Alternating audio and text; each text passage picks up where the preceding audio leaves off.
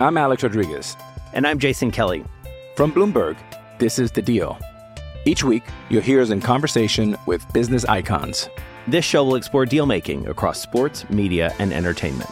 That is a harsh lesson in business. Sports is not as simple as bringing a bunch of big names together. I didn't want to do another stomp you out speech. It opened up so many more doors. The show is called The Deal. Listen to The Deal. Listen to The Deal on Spotify. This episode is brought to you by Shopify. Whether you're selling a little or a lot, Shopify helps you do your thing, however you cha-ching. From the launch your online shop stage, all the way to the we just hit 1 million orders stage. No matter what stage you're in, Shopify's there to help you grow. Sign up for a $1 per month trial period at shopify.com/special offer, all lowercase. That's shopify.com/special offer.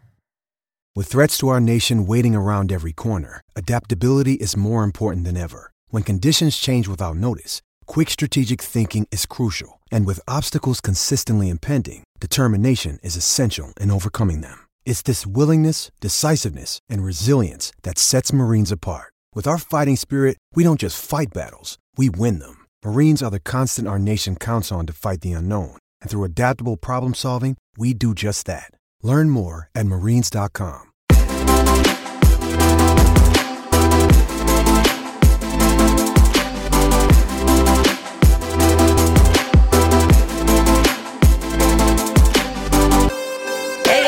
Welcome back to Pro Sports Going Viral. I'm Elisa Woods, and I am here with Jamie Steyer. Hey, Jamie, I just called you Steyer. Honestly, that's like such a high percentage of the times that, like, that's what people call me, such a high percentage of the time that it didn't even, like, raise a flag in my mind that that's what you said. No, listen, I hear that. People call me Alyssa, Alicia, like, all the time. Frankly, when we started this pod, I think that you introducing our first podcast was the first time I heard your name set up. No, Title IX would have been, but I still like had in the back of my mind. Yeah. I need to listen. I really need to listen. That's hilarious. No, I shouldn't say this on the podcast, but I'm certain they don't listen. I have an aunt and uncle, a great aunt and uncle, who still call me the wrong name. So hilarious. But we are on tonight in really a unique position. So this is Thursday night that we're recording. Thursday night after Wednesday of no basketball. Mm-hmm. So the NBA was set to kick off their game. The Milwaukee Bucks were set to play the Magic. And the Magic was out there, warming up. A couple of the Bucks players came out and warmed up, not everybody. And kind of right before tip-off time, the Bucks said, yeah, we're not playing this game. And so that was a reaction to a man, Jacob Blake, getting shot 7 times in the back by Kenosha, Wisconsin police on Monday night. And LeBron James on Monday night said, like, right after, he found out, his kind of gut reaction was like, why does this keep happening? Why does it have to come down to shooting people? Mm-hmm. And he was very frustrated, and he's always been, very frustrated by the police brutality, and he's always spoken up about that. And so he kind of said, that was the kickoff. Then Tuesday night, Doc Rivers spoke. And he got choked up, and he said, we keep loving this country, and this country does not love us back. Mm-hmm. And he also kind of spoke about, I have to tell my son, I have to explain to my young son, to be careful when you get pulled over, mm-hmm. And he's like, that's messed up. I should just be a coach is something else that he said. And so he spoke up, and then yesterday afternoon, the Bucks decided just shortly before that 5:00 tip that they were not going to play. And they intended to sacrifice their game and the playoff game against the Magic. And it would have been, they're up 3-1. It would have been 3-2 then at that point. But after that, everyone kind of joined in and all of the teams supported them. And the Magic said, nope, we'll reschedule it. And the NBA said, yeah, we're going to reschedule all of these games. We're going to call them postponed. And kind of what a lot of I've read and heard is that they felt like they were being held captive in the bubble. They wanted to be at the protests. And this is important because a good majority of the NBA players are African American. And so they even, like Kyrie Irving, kind of led the charge to not even play the season, not even go into the bubble and play the season, because he didn't want to take the focus off of the protests that were going on. And what I thought was really interesting was that the Bucks chose that time to do it. They didn't give ESPN opportunity to fill that time with something different by saying in the morning, hey, we're not going to play, or by saying Tuesday night, we're not going to play. And so they didn't give them the opportunity. And so then ESPN just had to go wall to wall with coverage. This is why this is happening. It was it forced ESPN and even NBA TV to just talk about what was going on in Wisconsin instead of talk about the game.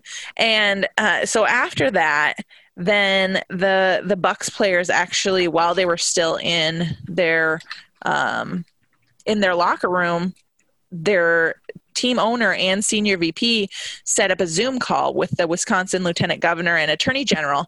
And they were in there for a long time talking about like what can be done. And we have to understand, like, these are not only players that play for the NBA, they're not minimum wage employees. You know what I mean? They're very wealthy individuals, very wealthy tax-paying individuals in the community. And basically, if it was, somebody who owned a different company and had that amount of money, or, was even a higher up in another company, no one would blink at them talking about politics. You know what I mean? But because they play sports, it's like, oh, stick to sport. It's supposed to be entertainment. That's what I kept seeing is, oh, well, this is my entertainment. It's like, well, this is their life. Right. Like, listen, Steve, why don't you stick to accounting? You know what I mean? Like, right. At some point in time, it's a little bit demeaning to say, like, you need to stick to your profession, because none of us stick to our profession if we're interested in politics. Yeah, it's a lot of it demeaning. Yeah. And yeah. So they had that Zoom call, and eventually after 3+ hours, they emerged and they said, we just didn't want to have this reactionary reaction, basically. We didn't want to just come out and say the first thing that was on our minds. We wanted to put together kind of what the team as a whole was thinking. And so after that, a lot of the players got together that are in the bubble with I saw Chris Paul was running around doing a lot of things. Obviously, he's, I think, the president of the Players Union. And just a lot of the players got together.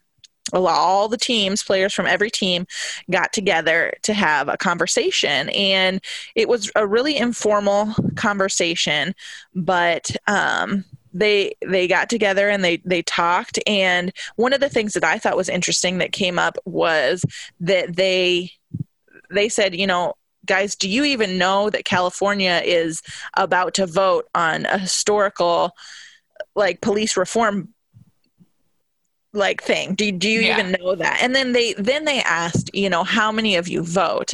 And what I thought, how many of you are registered to vote? And what I thought was very interesting was it came out, the Players Union had numbers that said that it was an extremely low percentage of the players who were registered to vote.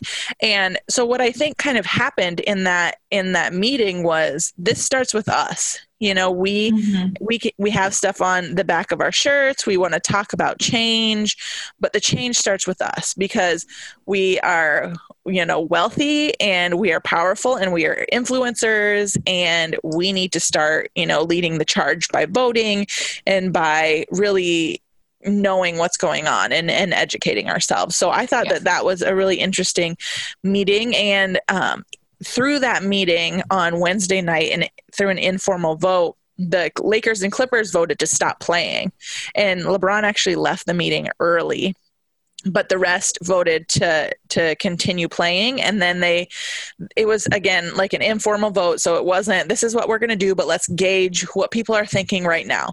Mm-hmm. And then they said, let's meet again Thursday. So they met again this morning, voted in favor of resuming the playoffs. But there's no details as to when they're going to start playing or anything. And then I think that they were going to have another meeting this afternoon, but I haven't heard the details of that coming out. So that is kind of what all happened. And I think that I said that Jacob Blake was shot on Monday, but I believe it was Sunday. Mm-hmm. I want to clarify that. I believe it was Sunday. But that's kind of what kind of kicked all of this stuff out. And so you and I got together and we said, gosh, what do we even talk about? Yeah. And I said, they did this so the media would talk about racial injustices. Yeah. And so I guess that's what we're going to talk about. Yeah. And it would be a disservice to them for us to just say, we're not going to do a podcast this week, because then we wouldn't be talking about it, which is what they want. So, and I mean, I think it was really interesting too, how quickly it rippled out, because we're going to talk about other leagues, obviously, on the rest of the pod, but even as far as the NBA goes, it stretched beyond the teams. You had Kenny Smith walk off inside the NBA. He said, as a black man, as a former player, I think it's best for me to support the players and just not be here tonight. You could see him wrestling with that, and just finally on live air come to this realization that, you know what, I think they're right. And I think that's the move I'm going to make. And it's not like he forced the other guys to go off air. He said, you guys keep doing your thing, but I need to do this too. And today I actually saw a video of the NBA refs marching through just the area of the bubble, because obviously they can't go anywhere either. Right. But they all had on the same shirt and it said everybody versus racism.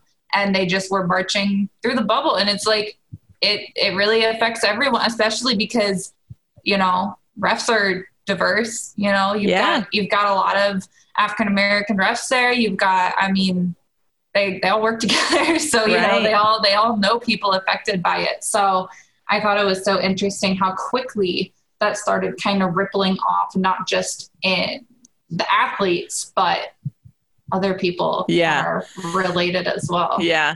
And I have heard a lot, I try to not read the comments, but I have heard a lot of comments saying like, this isn't doing any good. And it's like, okay, but you just took 30 seconds to tweet about this and to continue the conversation. So I hate to say it, but you are adding to the conversation. Well, and you're like, the person commenting on it may be far enough along the spectrum that it's not going to change their mind, but it's a wide range of opinion. It's a wide range of levels of education. There's people who maybe haven't been forced to reckon with this yet. Maybe they really avoided it because, I don't do politics or something like that. But all of a sudden when it infiltrates whatever sport they prefer, whether it be the NBA, whether it be MLB, whether it be NHL, maybe that's what really forced them to reckon with it. And even if it's a minor percentage, like that's the entire point. Right. And I just want to point out something, since people can't see us. We are two white women. So we're two white women speaking about this. However, like my husband is African-American, and thus my children are, half African-American, half white. My children are mixed. And so this does touch my family. And when my husband and I got together, he brought a lot of this information that I didn't know about racial inequality, and I brought in a lot of information that he didn't know about women's rights, and where that struggle was. And so we kind of met up and had this conversation and educated each other. And so now we are kind of a unified force to to just equality for both women and for African Americans. And so that's why this conversation is important to me. I'm not saying that I am a know-it-all source of information, but I have done a ton of listening and being involved. We're very involved in the NAACP, which is, I'm just going to unabashedly put a plug in for them if you want more information about what's going on, or if you want to support people in some way. I think that that's a great way to do it. So that's just my little plug, why I think that this is an important conversation to have. I'm not saying, we're going to solve racial inequality on this podcast, but I think it's important to talk about. Well, yeah, absolutely. And I mean, the other part of it is that, I don't think that either of us are ever going to be the ones to say that, like you said, we don't have the answer, but we can at least listen to the people that do. So, I mean, when you can pull the words of people who have lived that experience, when you can at least try and direct that, I think that it's a really important step. And with that, we can talk a little WNBA. Yeah, I was going to say, talk about the WNBA. They've been doing this for a while. They've been doing this for basically the entirety of their league, and especially in recent years. Huge advocates. If you look at really any given day, the players coming off a bus, you don't get the fashion statement pictures like you might get from the NBA. You get statements of social justice and political justice. It's absolutely incredible to watch, frankly. But the WNBA had a little bit of a back and forth. Initially, they had decided that they were going to continue to play. Their initial thought was to stop play every 7 minutes for the 7 times that he was shot. As they kind of had a little bit more discussion, they actually decided to also suspend play on Wednesday and then also Thursday. The Mystics had showed up to their game on Wednesday. They were wearing shirts that spelled out James Blake's name, and they actually had drawn out the 7 gunshots on the back of the shirt. So extremely powerful statement there. All the WNBA players had come out and taken photos together, just showing like it's all of us together. And then they went through some discussions today. It was a resounding decision that they would continue to play.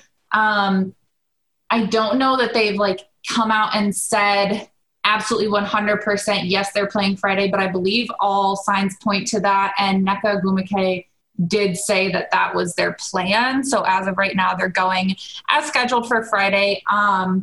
Another thing Nneka Ogwumike said, she was giving basically the statement today after all of their discussion on really what they had come to an agreement on. And what she said was, it's important to note this is not a strike, this is not a boycott, this is affirmatively a day of reflection, a day of informed action and mobilization. We recommitted to the justice movement, the platform for advocacy, and the Say Her Name campaign. So it's, to a point, it's semantics. Withholding your labor is still a strike, but it's also saying, we weren't just sitting out for the sake of sitting out. These are the things that we discussed. They all came back together for another group photo with the shirts they had all made. Let's say arrest the killer of Breonna Taylor. So basically what the W has been doing a lot this year is trying to also center Black female voices as well as Black female victims, considering, how little media coverage they tend to get. And so that's what mostly they were doing today. And I'm sure that there will be some incredibly powerful statements that will be made when play resumes on Friday. So we will definitely have to keep an eye out on that. If you're interested at all in social justice and you really haven't been following along with what the WNBA does, for context, the Atlanta Dream is co-owned by Senator Kelly Loeffler, and they came out with shirts endorsing her opponent.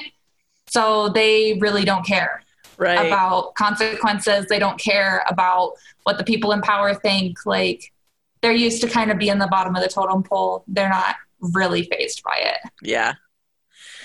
Well, the MLS, most of the Wednesday matches got postponed, and the Atlanta United and oh gosh, I can't even remember what the other one was. Inter Miami game.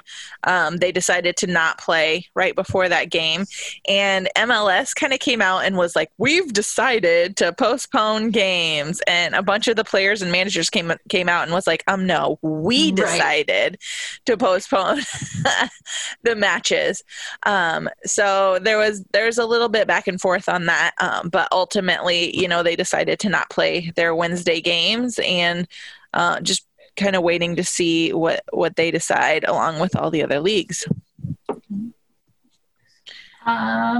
Okay. The MLB did exactly what the MLB kind of always does. It was kind of a piecemeal response, and there's nothing wrong with that. I think that part of the beauty of it is letting everyone kind of respond in a way they see fit. And so there's some games that have been postponed. There's some games that are going on as we speak on Thursday night. It's really kind of all over the place, frankly. The only two that did continue to play tonight, Thursday night, are the Dodgers and Giants and the Reds and Brewers. So just kind of is what it is. Those are decisions. A lot of the players are coming out and giving very specific reasoning as to why, coming out making statements.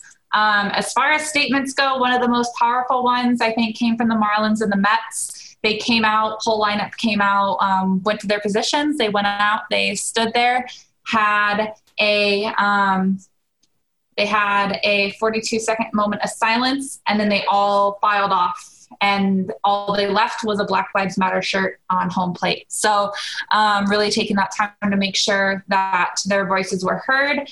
And then you and I were talking about specific voices, always pretty outspoken, always kind of has something to say. Jason Hayward, he did sit out on Wednesday, but the Cubs played on. So there's been a lot of discussion about that. From what he's saying, he did actually go to bat for his teammates. A lot of people are saying, well, oh my gosh, I can't believe that his teammates would hang him out to dry like that. I can't believe that they wouldn't back him up. And in reality, it was him encouraging them to actually go on and play the game. So obviously there's really different reactions. On the Dodgers, Mookie Betts was the one who said that he didn't want to play, and then the rest of his team backed him up and didn't play.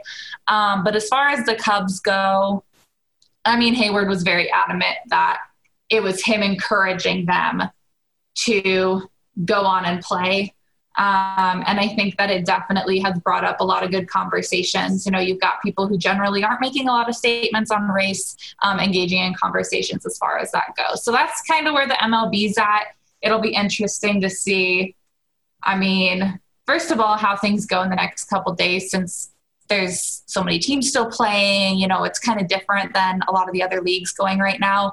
And the other part of it is that it's already kind of chaos as far as how many things need to be rescheduled. So it'll be really interesting to see how they handle those postponed games as well. Yeah. So the NHL, they did play on Wednesday, and they had a moment of silence and everything and got a lot of pushback, and they actually decided to not play Thursday, Friday night. So again, taking the stand to not play for a couple nights, probably looking back, they're in the Stanley Cup playoffs right now. So probably looking at coming back this weekend as long as we know, Yeah. But that's kind of where they stand.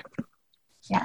And then the NFL is still not playing yet, so not a whole lot for them to be doing. 9 teams did cancel practice on the Thursday. And then I think that the biggest step taken was the Ravens releasing a pretty wide-ranging statement, but it's a pretty quick read. I definitely recommend checking it out. But among the points on their statement was a call to arrest and charge the killers of Breonna Taylor. So basically doing what it's becoming increasingly common for teams and players to do, and getting involved and kind of speaking their truth.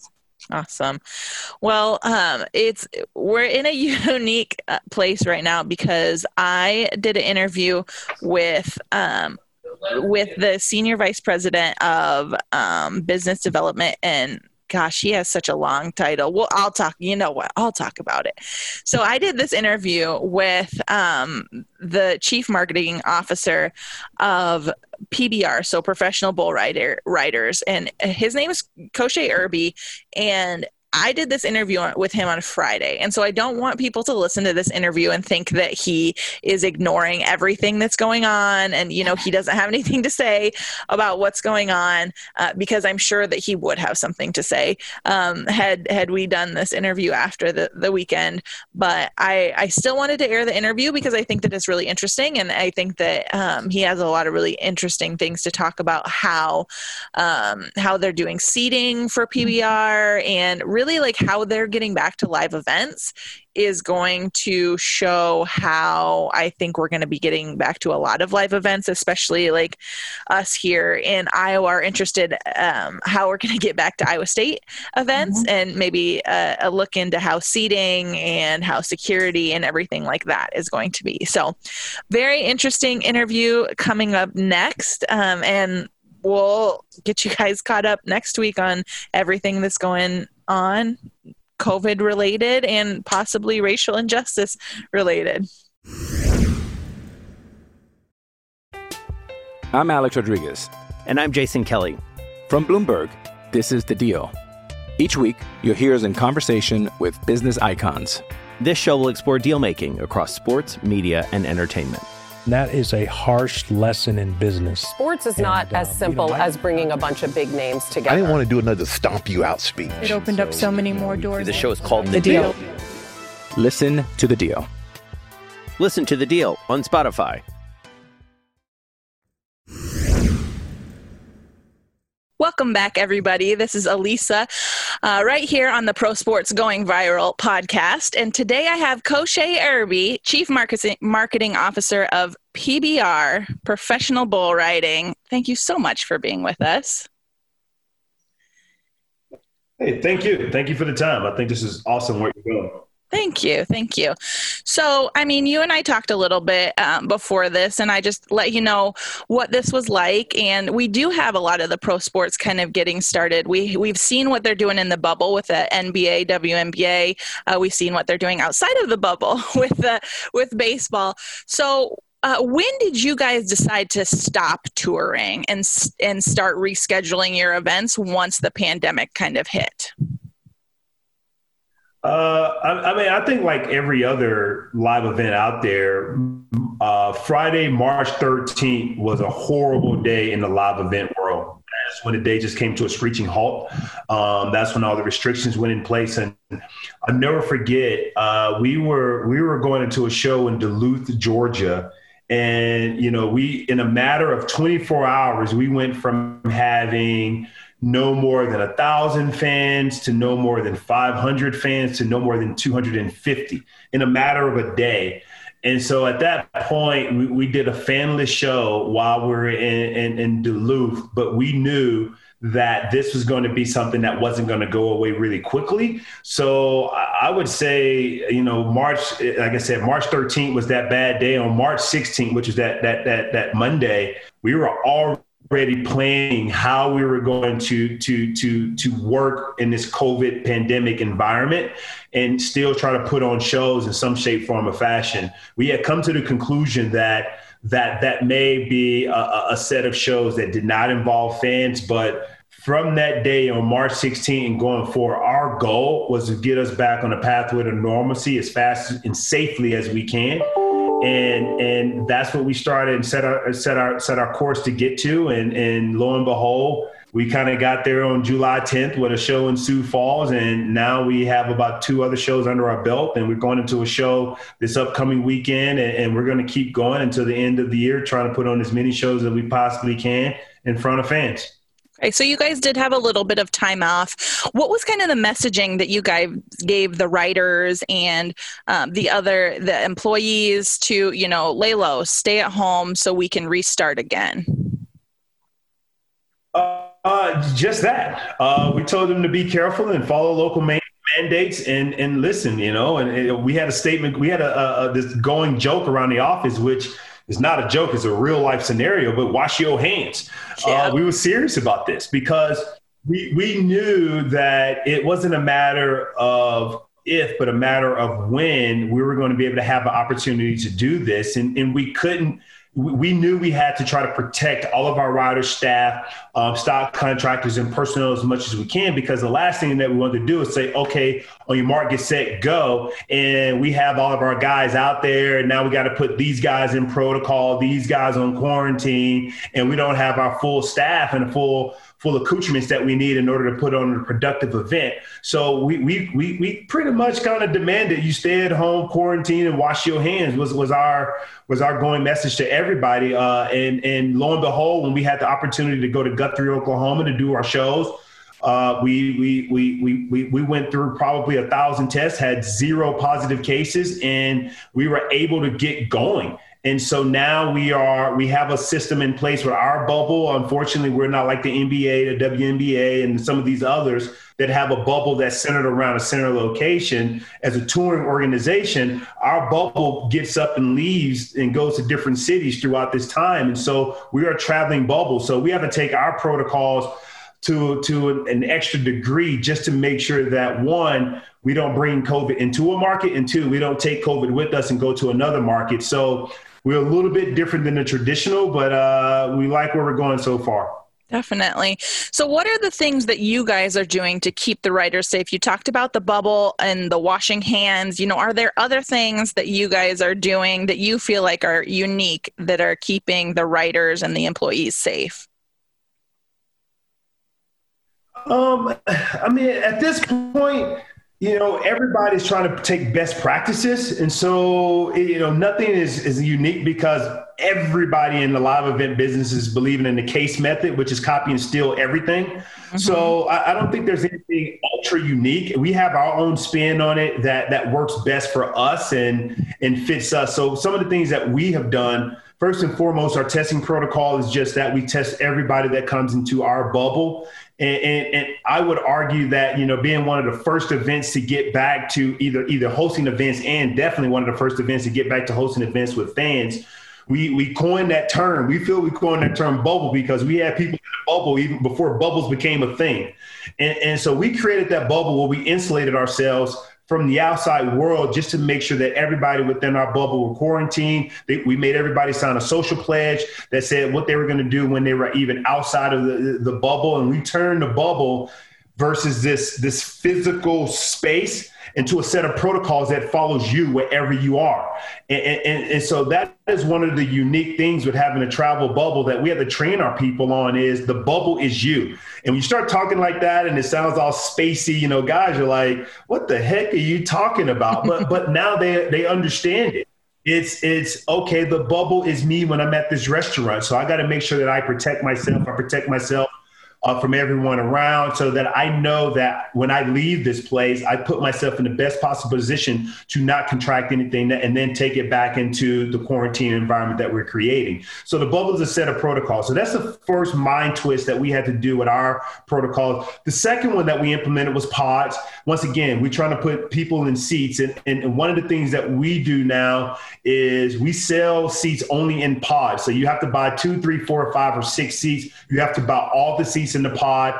And the way that we structure the pods is like a checkerboard around the arena. But our twist is we pretty much limit any crossover from any other fan. So for example, if there are 20 seats in a row, you may be in the low numbers 1 through 4, and then another party may be in 17 through 20, but you're going to go down your respective stairs. The other one's going to go down their respective stairs to limit the amount of crossover that you got to have between one and another. So we're trying to do little quirky things that allow for our fans to have the most enjoyable yet the safest experience possible when it comes to interacting with the PBR.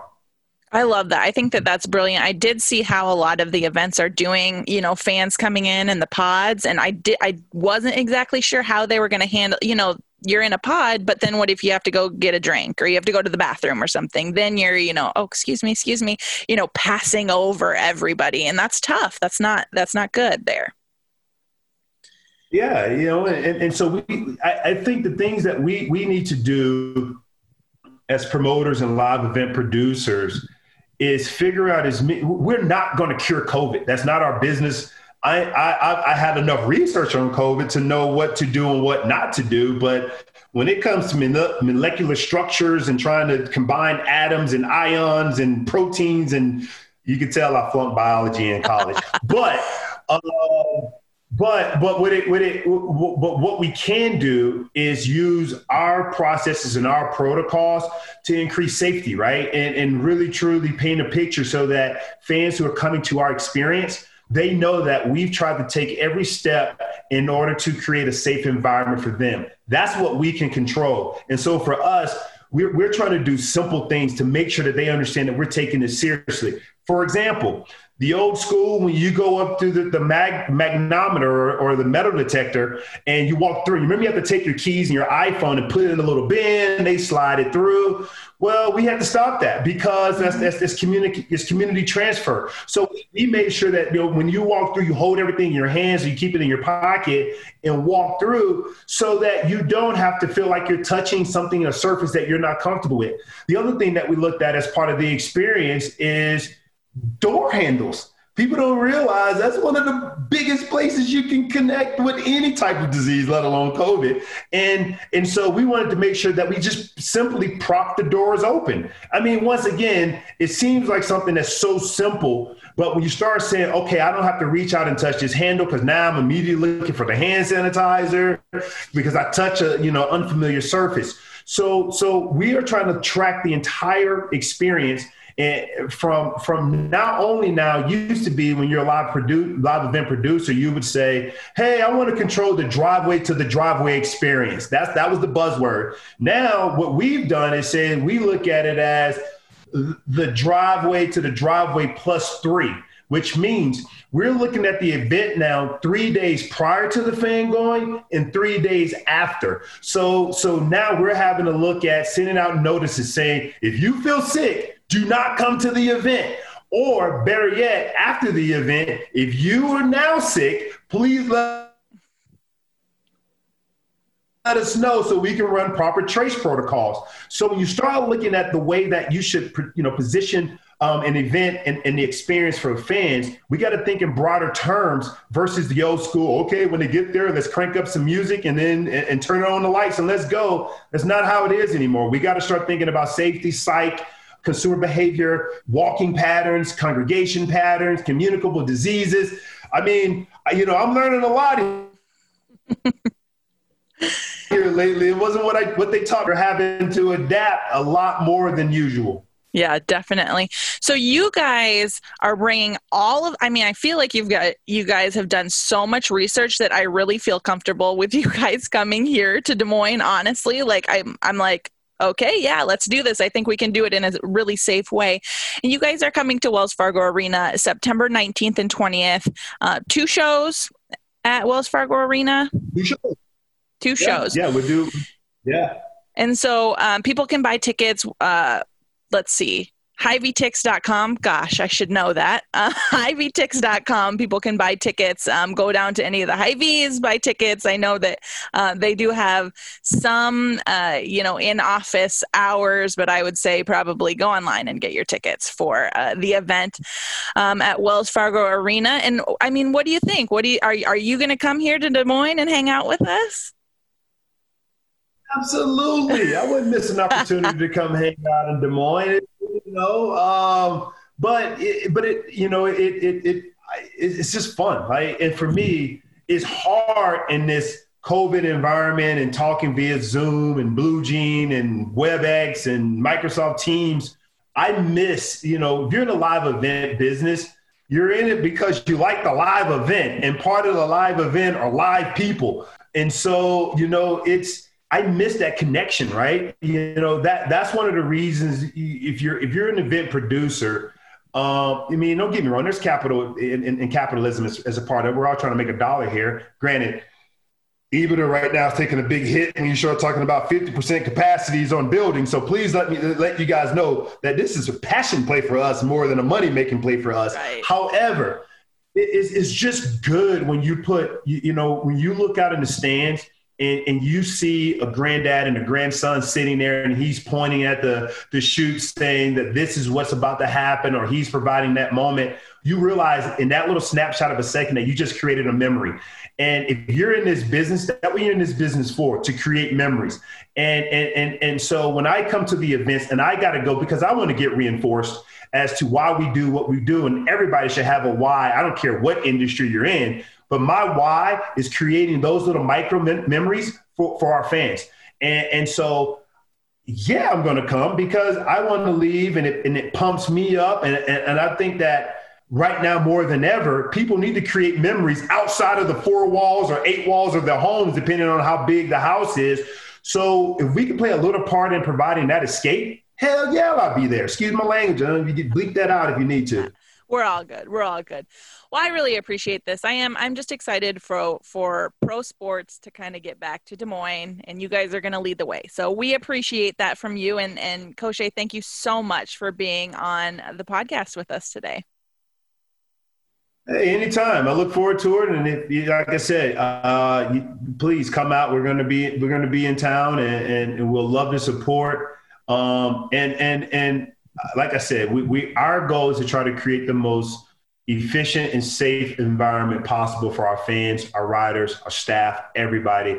And we take it very seriously. We're not, cowboys doing cowboy things. We're Cowboys doing the right thing right now. And the right thing is for us to get ourselves back on the path to normalcy. And this is just one step on that journey. I love it. All right, guys, make sure, that you subscribe. You don't miss any of this content. Go back and listen to this interview. It's an awesome interview. If you are interested in how all of these teams are coming back to the bubble, how are they coming back to playing, whether they're in the bubble or they're not in the bubble, how everything's going, make sure to check out Pro Sports Going Viral every week. We post on Friday, and we will see you again next week.